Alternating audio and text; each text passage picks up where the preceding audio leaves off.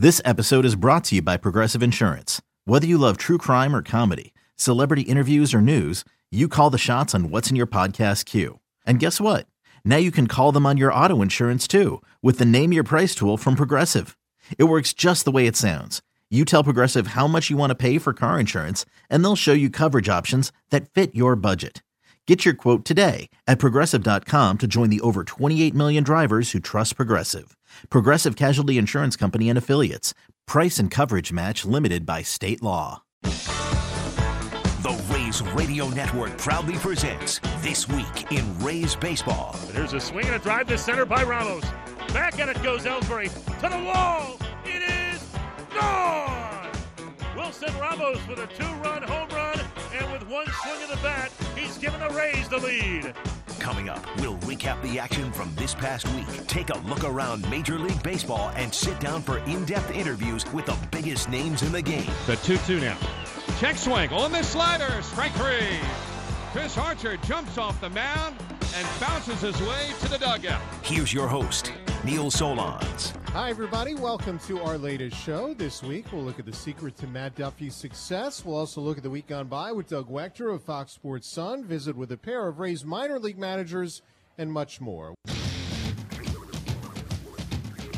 We continue with This Week in Rays Baseball. Our featured guest this week is Matt Duffy. And, Matt, you've had a terrific start to this season. What has it meant to you in light of all that you went through last year and part of the year before? It's definitely feels good. Proved to myself that I can still be the same player I was before.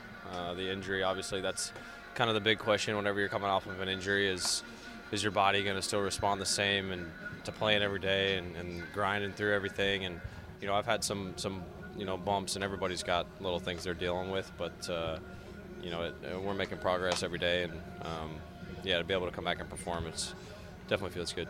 What have you learned about yourself throughout the process?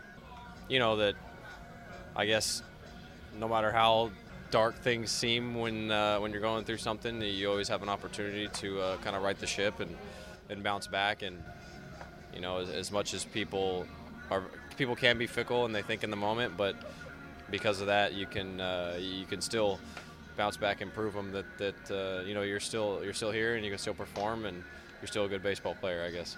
You brought up the word dark. So how dark did it get for you at any point? I mean, there was definitely times that when you're spinning your wheels and you're constantly going through rehab programs and nothing seems to be working, you start thinking about life after baseball, and you start picking up little hobbies that, seem so simple, but anything to just really pass the time. And you start thinking about where you're going to go back to school and, other ways to provide for yourself and future family, hopefully, that don't involve baseball. And but obviously haven't had to deal with that at this point this year. So, and I'm kind of glad that's the case, although I'm kind of curious about your hobbies. We'll get into that as we go. As a hitter, though, what amazes me is how you've been able to get your timing after all that time missed. Why do you think you've been able to do what you've done so far this year offensively, more than the defense, the base running, those things?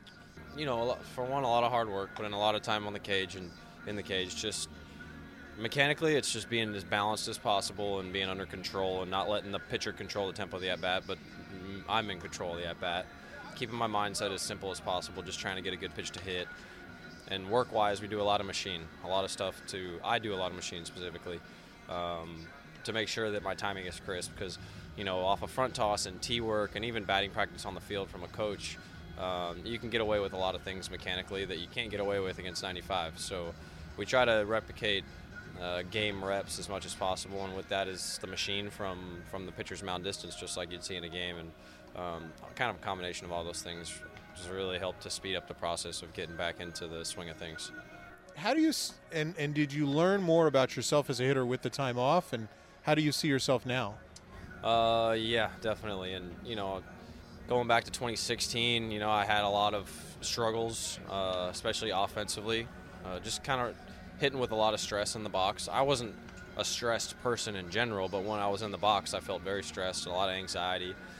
And it's something that kind of happens without you even realizing it, and it wasn't until having all last year off I was able to kind of take a step back and watch a lot of other guys kind of have a third-person perspective of, of other guys going through their struggles and their successes, and seeing how they reacted, and kind of comparing that to myself and how I reacted in 2016, and it's kind of dawned on me, like, of course I struggled because I wasn't thinking about the right things, so that was a positive of having the time off. Anytime you struggle with something, I try to take a positive out of it. Whether it's a bad at bat, you can usually take a positive out of something.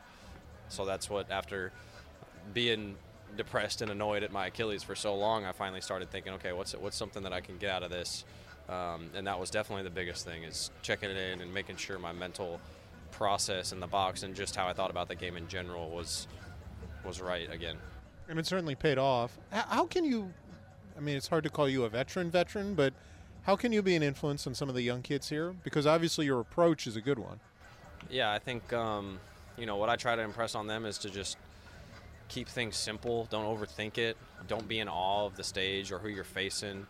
You always got to realize that, yeah, these guys are good that we're playing against, but they still make mistakes. And our job is not to sit here and revel at how good they are, but our job is still, we're no longer baseball fans when we're playing these guys. I'm a fan of the game, and I think it's really fun to watch some of these guys we play against, but when I'm playing against them specifically, when they come to town, that's not my job. My job is to find their weakness and exploit it as best as possible. And some guys are obviously more difficult than others to find their weakness because they don't make as many mistakes, but they still make mistakes. Everybody here is human. We're going to have good days and bad days, and that's kind of how you have to approach the game. For me, anyways, no matter who's on the mound, you still have an opportunity to beat them. Who helped lead you when you were at the Giants and were on a World Series team? And how can you take what you learned from them to help Bowers, Adames, Robertson, etc.?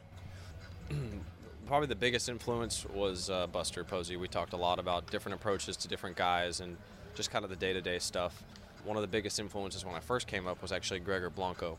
He was also in kind of a pinch-hitting fourth outfielder role. A couple guys got hurt, and he was the starting center fielder for the whole postseason run. But he taught me a lot of things about how to keep yourself ready when you're not playing every day, how to mentally approach improving yourself every day and providing something to help the team win. Really, that's your goal, is what can I do today to help the team win? If I'm not playing, it doesn't matter. There's something I can do to help the team win, whether it's be prepared for a reliever to have a really good at-bat against, if it's to get a bunt down, all those things. And those are all things that you have to work at, even when you're playing every day, but you especially have to work at them when you're not playing every day because you're not in the rhythm of things and you're not up to game speed, I guess they say.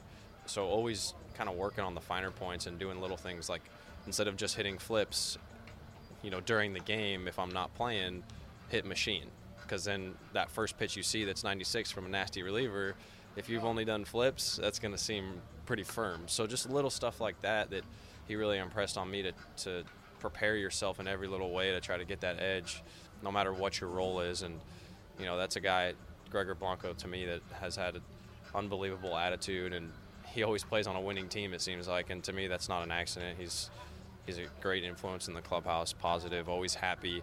He gets frustrated when he's not playing, just like anybody else, but he also understands that it's not personal, and he understands his role and how to help the team win within that role. Do you think you can help the kids here grow in that way? I think so. I'm kind of providing little snippets, I feel like, here and there. Ultimately, it comes down to them believing that they belong here. That's kind of the biggest thing, I think, is their belief that they belong on this stage and playing against these players and teams that we're playing against.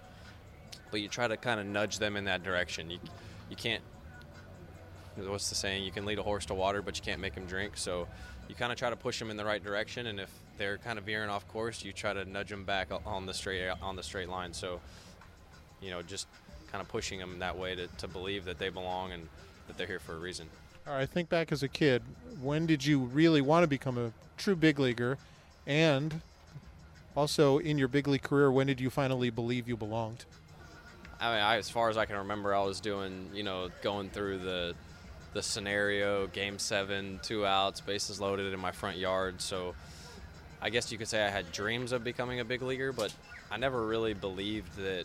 I never really focused on becoming a big leaguer, I guess. I always focused on being the best I could at the current level that I was at. And if I did that, then the next level I would get to the next level. And even the day I got called up, I didn't think that I was ready for the big leagues yet. And it probably wasn't until my first full year in 2015, maybe the the end of 2014 that I felt like, you know, I belonged, and I had an at-bat against Addison Reed at the Diamondbacks. Big at-bat. I think it was the 8th inning or 9th inning, maybe a tie game.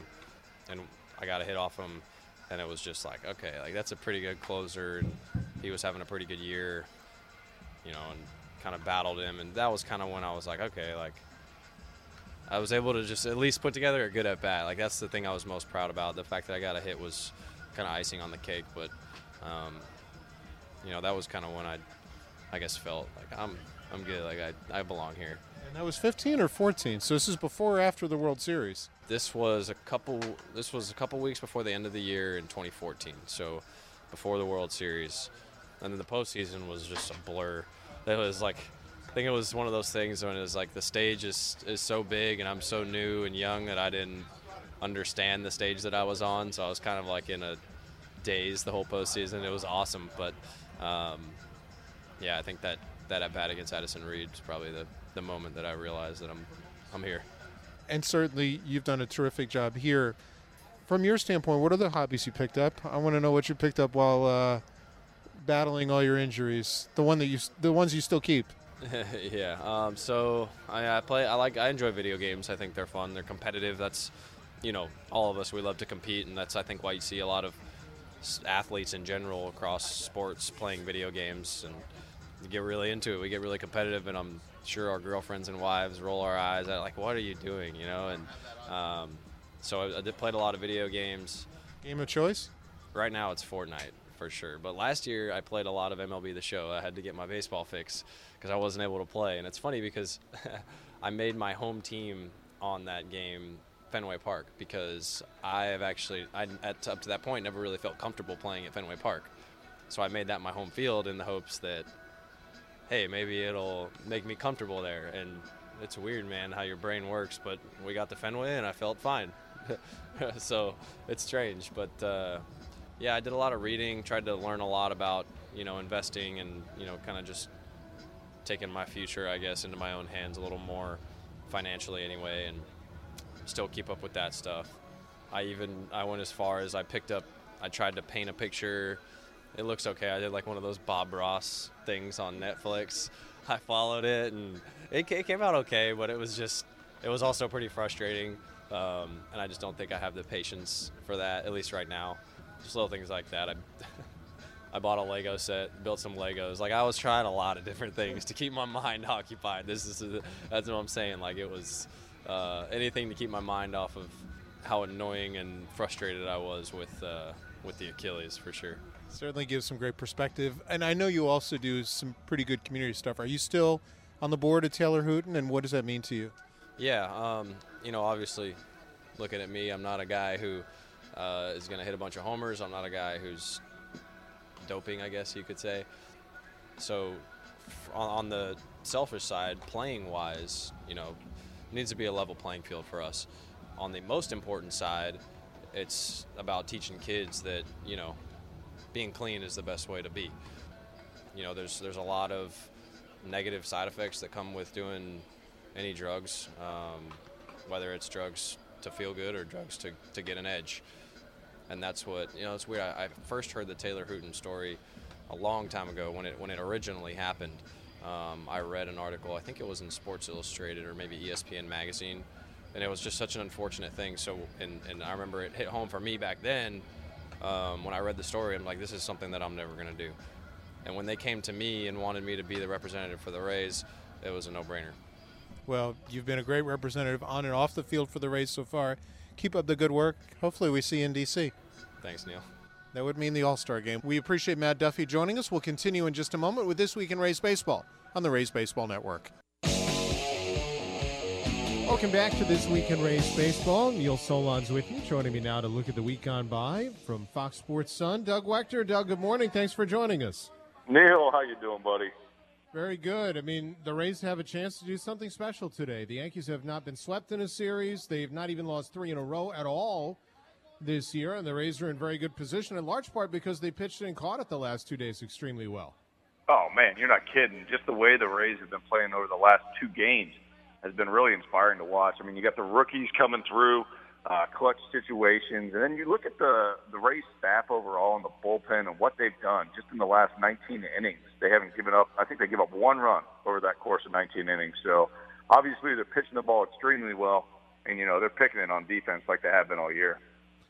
For this team to be now, it's 4-5 in what I call the gauntlet. You're playing 16 games against New York, against Houston, against Washington. Look, you want to win as many games as possible, but I think they've more than held their own so far through the first half and change of this stretch. You agree? Oh, absolutely. We had to go into New York and into Houston, and those two environments are probably some of the toughest environments in the game. Then you put on top of that how good those two teams are. You got the Yankees who are hitting the ball everywhere, and they're pitching it pretty well. Their bullpen is stacked, and then you see Houston and what they've got in the rotation. So, those two teams alone, having to deal with them over the past week and continuing to deal with them, and the way we've handled it and the way we're playing right now, just taking the last two and having our young guys come through at the right time to do it. I mean, Adames is coming through. He's, 4 for 8 on this series.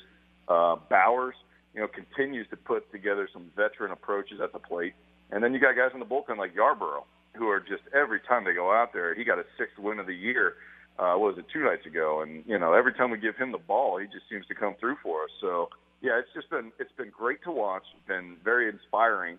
And, it is a tough stretch, as you said, the gauntlet. And I agree with you. I mean, this is one of the toughest stretches in the game for any team, but we're handling it pretty well so far.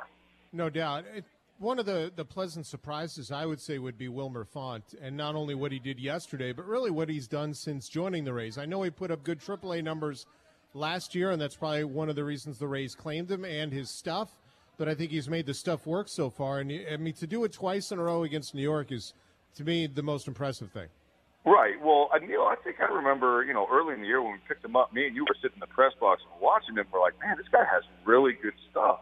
His numbers just aren't translating right now to the big league level. And then you start digging into the numbers, you start realizing it's been the long ball that has really hurt him. The home run ball is, that's been his Achilles heel.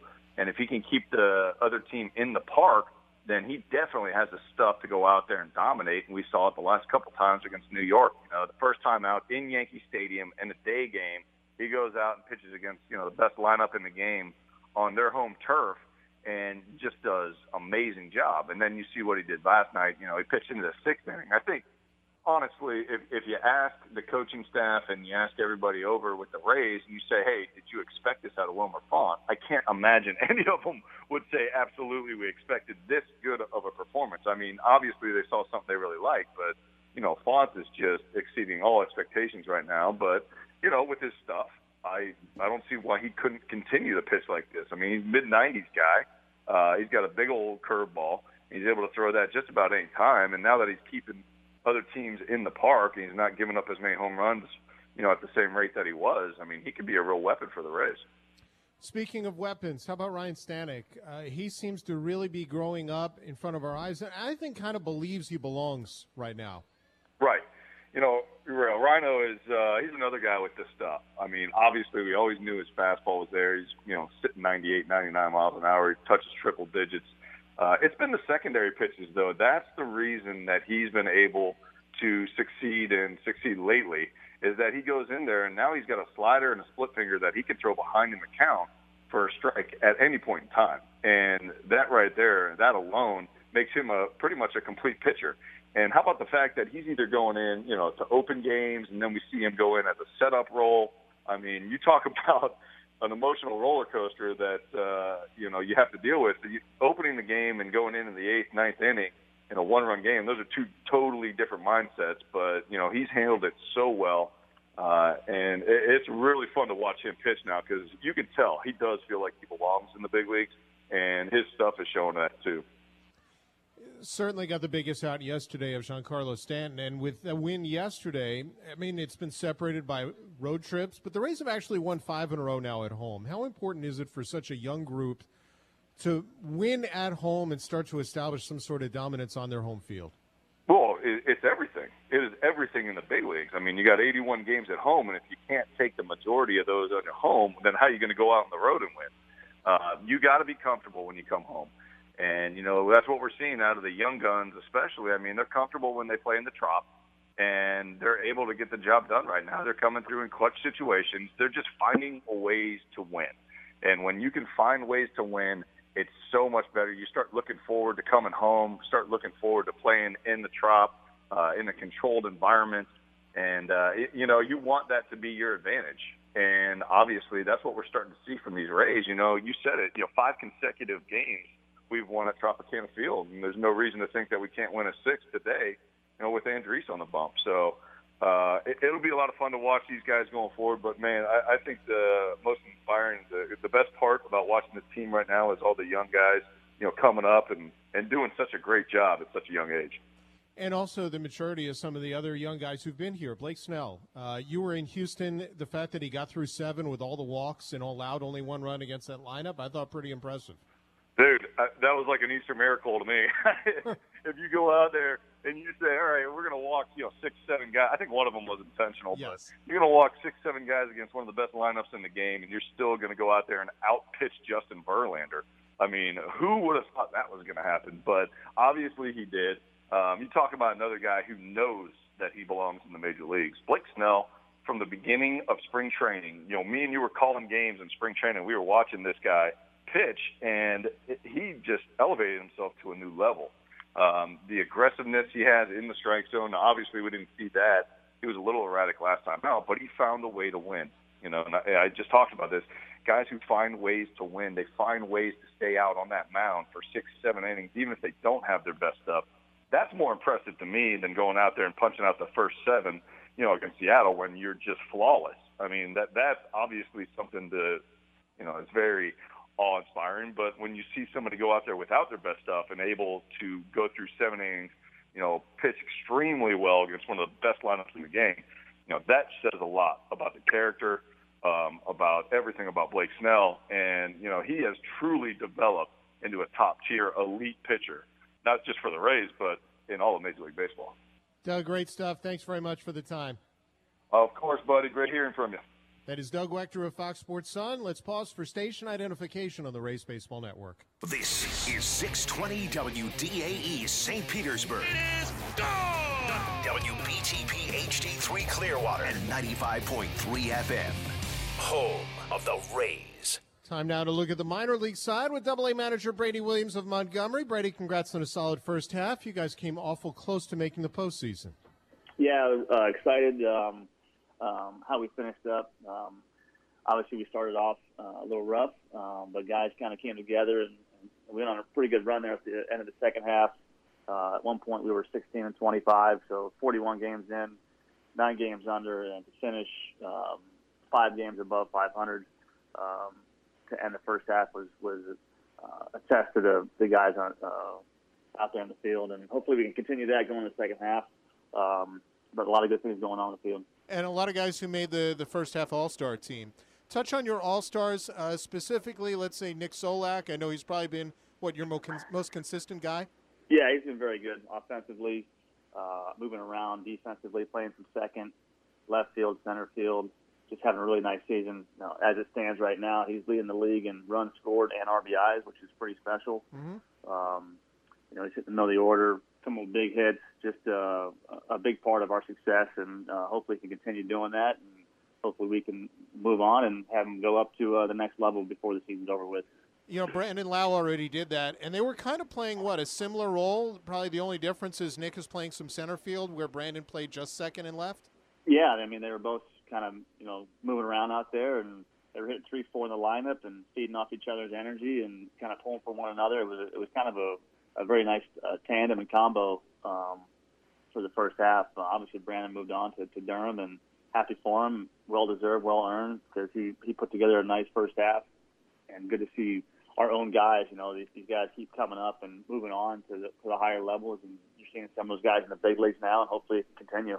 Let's stay with some of those guys in the lineup. I know he got off to a slow start, but it looks like he's found his stride. Ryan Bolt, who, I heard great things about how consistent he was last year in Port Charlotte. Yeah, and he said it, consistent. He struggled the first probably couple of weeks, but since then he's been one of our workhorses in the middle of the order, second, third, fourth, fifth in the lineup. He brings consistency every single day. Quality of bat, solid contact, moving runners, driving guys in, scoring runs. He's played left field, center field, right field, so he's kind of just a solid baseball player and doing a nice job. You know, Nathan Lucas, I think probably doesn't get a lot of attention in the organization, but he also has had pretty impressive numbers so far this season.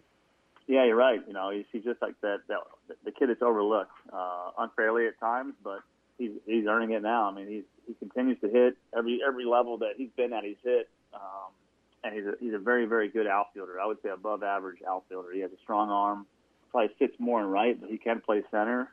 He's hitting 300 again, and I like what he's doing offensively. He's having better at bats, making more consistent contact, and he's got 16 doubles. So hopefully he can continue doing that.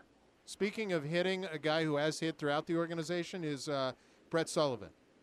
Yeah, Sully, hats off to him because he got up to a really rough start. You know, after, I want to say a month into the season, he was probably hit 160, 170, just really struggling. And to his credit, you know, he got going in Birmingham, and he hasn't looked back since. To make the All-Star team starting that bad was awesome to watch him kind of get over the hump because he can hit. He's hitting almost 280 now. He's driving guys in, almost 40 RBIs.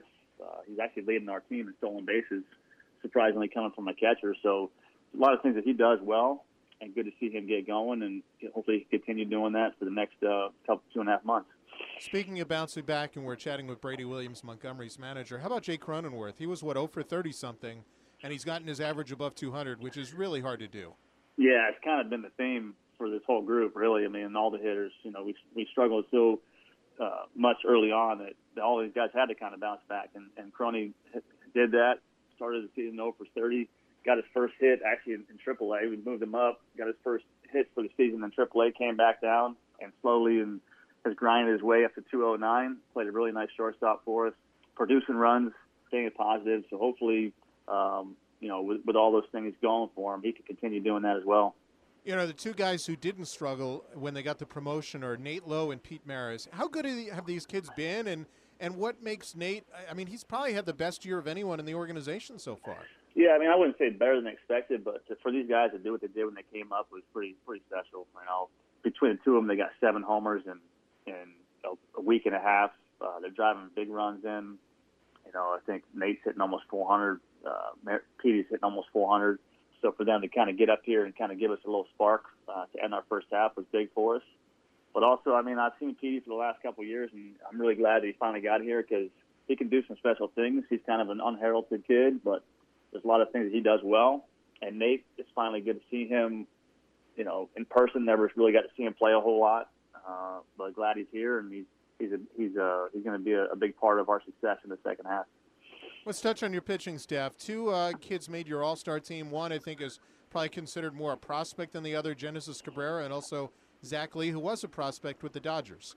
Yeah, Genesis got up to a really nice start. You know, the first month he was kind of lights out.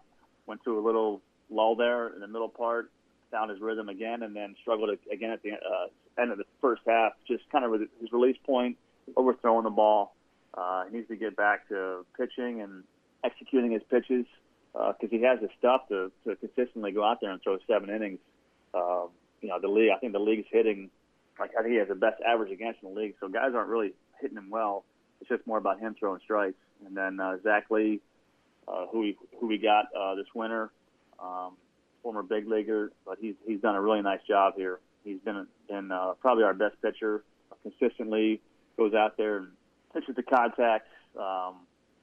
Gives us pretty much 7 innings almost every time now. He's got 8 wins. Fun watching him pitch. Like I said, he's been our workhorse all season, and I would expect him to be an option for AAA shortly. And I know there have been a lot of injuries at the big league club that have kind of trickled down. It's given a lot of relievers some opportunity. One of them I wanted to touch on was one of the guys the Rays got from the Giants in the Evan Longoria deal. How's Matt Crook fared? I know he's got plus stuff. Very good stuff. He's a left-handed thrower who throws it's almost like a right-handed slider, his fastball. Just the way it looks from the side, almost unhittable. I talk to opposing hitters all the time. They're like, "Who's this Crook guy?" I mean, I can't even see his fastball. It just disappears. The key with him is throwing it over obviously the white part of the plate, because when he gets east and west, is when he gets in trouble. But when he's north and south, very dominating stuff. The league's hitting 140 off of him, and I don't think he's given up a hit yet to a left-handed hitter. So just continue to develop him throwing strikes and going after hitters. And another kid you guys got in a trade was Curtis Taylor, who came over in the Brad Boxberger deal from Arizona. And I know he's also he was a kid who got promoted this year. Yeah, correct. I mean, tall, lanky kid, big arm. Working on his changeup, but fastball slider right now. He's done a nice job. I think as of right now, he's a multi-inning guy. We're trying to keep him stretched out and make sure that he has proper rest in between his outings, just so he stays crisp and sharp. I can see him eventually going into a more dominant role as far as one inning, maybe closer type guy, because he does have the stuff. But right now, we're just trying to develop his pitches and keep him healthy. And another guy who's got plus stuff. I think he pitched in all three levels last year in Yoel Espinal, and it sounds like he's found the plate a little bit more this year. Yeah, I mean it's been his MO. Since we got him, he's got really big stuff. He can throw the ball up to 99 miles an hour. Really good slider and a good changeup. The key is with him is obviously throwing strikes. And to his credit and to our development pitching wise, working last year with Marty Demerit, kind of figuring out what he needs to do, and he's done that. I mean, he has 4 walks on the year. He's thrown 20 innings. He's throwing strikes with all 3 pitches. If he can continue to do that, he has electric stuff and has a chance to be very special. It's just staying consistent and throwing the ball all over the plate. Well, good stuff, Brady, as usual. I appreciate a few minutes, and we wish you good luck in the second half, and hopefully we're talking more about, your kids evolving and developing during the course of this second half. Yeah, I appreciate it, Neil, and it's always good talking to you. And that's Double-A manager Brady Williams of the Montgomery Biscuits. Charlotte was also around 500 in the first half, and they're managed by Ronaldo Ruiz. Ronaldo, you finished over 500. Pretty interesting half for your group with a lot of movement. Yeah, definitely. It's been a roller coaster, but the first half we finished the first half very strong, and hopefully we can carry that momentum going towards the second half. One guy who's been consistent all the way through has been Jesus Sanchez. How impressive has he been, especially for a guy as young as he is, for that league? He's very impressive. I think, at the beginning of the season, he was a little, he was not used to the league, and right away, I mean, after two weeks of into the season, he starts doing about better, and he hasn't stopped. He's a steady hitter, and defensively, he's making a lot of improvement and a lot of stride. He's been playing center field, right field, all 3 positions in the outfield. So it's very impressive for a 20-year-old player like him. Play the way he's been playing is impressive. Is he as good as any player in that league that you've seen this year? Yeah, definitely. I think he's in the top 3 best hitters in the league, and I mean he's done everything. He's been he can get on base, he can hit for power, he can drive in runs. He's done everything offensively and defensively. Solid defender. I think he's making all the routine outs, going after balls. So he's improving and making a lot of strides. Another guy who's put up pretty good numbers is Lucius Fox. How has he grown over the course of the year? I think, one of the things that he was trying to improve was his defense, and definitely he has got much better this year. He's very solid defender. His range is off the charts, and offensively he's another steady hitter that, he puts the ball in play. He uses his speed. He is a line drive hitter. He gets on base. He can steal base. He can do a lot of stuff on the bases. So he's an athlete and improving every day defensively, and he's another player that we have to keep an eye on. Another kid who's made marked growth during the year. He was in his first year in the system, and he started kind of slow. But I think you told me at the time he's getting a lot of hard outs, and now he's getting results too. Tristan Gray, what has impressed you about the way Tristan has handled his first season since the trade from Pittsburgh? I think he didn't start off a good start early in the season, but then it starts doing about much better. He's leading the league in doubles this year, so it's impressive the way he grind at bats. He works hard, even though he went through a really tough run. After the first month, he starts doing about much better. And defensively, he's playing shortstop, third base. second base for the most part, and he's a very steady and solid player. There's a couple kids on your roster who I think probably don't get a lot of attention, but they were with you in Bowling Green, and they keep putting up numbers. Robbie Tanarowitz and Miles Mastroboni. What makes those kids good players in this league, and how good can each of those kids be? Well, Neil, these two kids are gamers. Tanarowitz, he can play multiple positions, and he's very valuable. He grinds a bat. He fights every bat. He's hitting 300 all year, and he's been playing first base, left field, second base. He's a very, very mature player, and like I say, he's a gamer. And Mastroboni the same way. He can play the outfield. He can play the infield. He can be a leadoff guy. He can, bunt. He can do a lot of stuff, and that's why he's one of, he's very valuable, especially for our team. I mentioned the great year that the Jesus Sanchez, who's a very talented prospect, has had. I know that I've heard good things about Josh Lowe defensively. I know he got off to a great start. I've heard he's also coming around a little bit offensively. What's this year been like? Because I think last year when you had him in Bowling Green, he had a tough first half and a really good second half. Do you think he'll make those kind of jumps this half too? Yeah, I think so. He's, the thing is he's an athlete. He's improving defensively. He's making a lot of strides. Offensively, he's had some ups and downs. But the kid has a lot of bat speed, and some of that is, he's in between right now. That's why he's having trouble to be consistent offensively. But he's coming around. I think he's going to be much better. Last year was the same thing. First half he was all right, but now then the second half he did much better. I think it's going to be the case this year too. He's like I say, he has a lot of bat speed, and it's tough for him to control that bat speed, and also he for average. He's trying to cover a lot of play. He tried to cover the whole play, and he's right now he's in between. But I think he's going to be one of those kids that second half is going to be much better, and defensively he made a lot of strides and making a lot of very, very good plays in the outfield. Chatting with Ronaldo Ruiz, manager for the Charlotte Stonecrabs. And Ronaldo, let's touch on a couple of your pitchers. It looks on paper like both Willie Ortiz and Brock Burke have had pretty good seasons in starting roles. Yeah, Willie Ortiz has been consistent all year.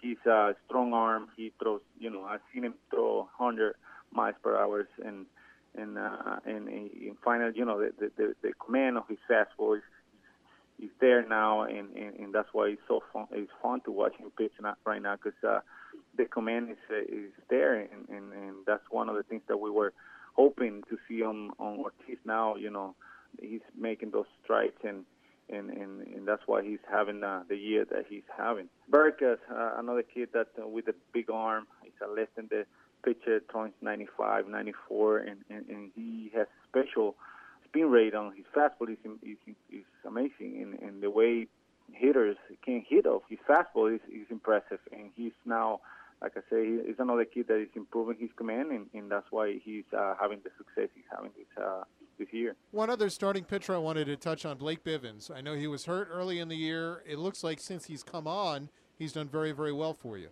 He's doing an unbelievable job since he got off the DL. He's been very consistent on the mound. He's giving us 5-6 innings every time, and one of the things that I remember because I had him 2 years ago, the command, and now the command is there, the velocity is there. He touches 93, 94 with a good command of all his pitches. He can throw a changeup, big curveball for strikes. So he's hopefully knock on wood stays healthy. But what I see right now, he's doing really good. Well, Ronaldo, we appreciate a few minutes. Good stuff as usual. Good luck in the second half, and we'll speak with you soon. Thanks, Neil. Thanks for having me. That's Stonecrabs manager Ronaldo Ruiz coming up here from a longtime Rays employee. Plus, we'll look at the leaders in the AL East after this on the Rays Baseball Network. Time now for our latest feature on 20-year employees in his 20th anniversary season. Hi, my name's Mitch Lukovics. I'm Director of Minor League Operations for the Tampa Bay Rays. I've been employed here since November 9th, 1995. So tell me what you remember about when you were hired and if anything sticks out from your first day ever here. I can remember I was the Gulf Coast League pitching coach in 1996 for the Gulf Coast League Rays. Bill Evers was our manager, and it was quite exciting. We had 7,000 plus fans at Al Lang Stadium, and Pablo Ortega was on the mound. We got beat by the Yankees that day, but it was quite an exciting day for an expansion franchise. First game, so-called, in franchise history, although the major leagues weren't starting until 1998. It was a really big day for us, Tampa Bay Devil Rays at that time. Do you remember anything special about the time you were hired and what it meant to you at the time? Well, I was proud. I lived in Tampa, so my last organization was with the New York Yankees there in Tampa, so that worked quite well personally, of course, with family. And who would know that at that time, in the end of 1995, this would be my last major league club to work for, since this is my 23rd year. What's been the best part about working for the Rays for you? The ownership, the people. Everybody that I've worked with here over the years, of course, getting to the World Series in 2008 has to be a highlight. The playoff years and going from a ball club that we didn't win in the early years to be very competitive to today. All of us here, especially for us who have been here from the beginning, we're quite proud of that. What's your best memory on the field, and where were you when it happened? Oh, the best memory was when that bad hop to Iwamura, Game 7 against Boston, he caught that and tugged second base, and we're going to the World Series. That, without a question, is the most exciting time here for me. And luckily, I was on the dugout. By coincidence, R.J. Harrison and our families, by coincidence, going to our seats in the 200 section, stumbled on these wonderful seats on the dugout. So it was quite exciting and quite remarkable.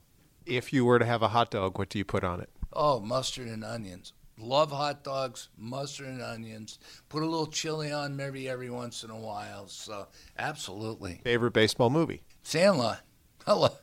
Being a kid, we're all kids. I don't care how old we are, we're all kids. Sandlot is my favorite baseball movie. It just makes you feel like a kid again. That's Mitch Lukovitz, and may he always have that young spirit with the Rays. Time now for a look at the National AL East picture. Joining us, Eric Boland, who covers the Yanks for Newsday. Eric, thanks for a few minutes. The Yanks on a pace for 100-plus wins. Where, if at all, has his team been better than you thought? I have to say, Neil, there really isn't much surprising about the Yankees because, and in spring training, the talk was this lineup's going to hit perhaps a record amount of home runs. This offense, top to bottom, is going to be one of the best, if not the best, in baseball. The bullpen should be one of the best, if not the best, in baseball. And the rotation has question marks, but it's kind of underrated in its own way, and it should be fine and do enough to keep them in games. And all of those things have transpired that way. They have one of the best offenses, if not the best in the sport. The bullpen, after a little bit of a rough first 3 weeks of the season, really has been locked down. And the starting pitching, even though they've lost a couple of guys, they've brought some guys up that have done well. Domingo Germán, first and foremost, I think he's got 26 strikeouts in his last 3 starts.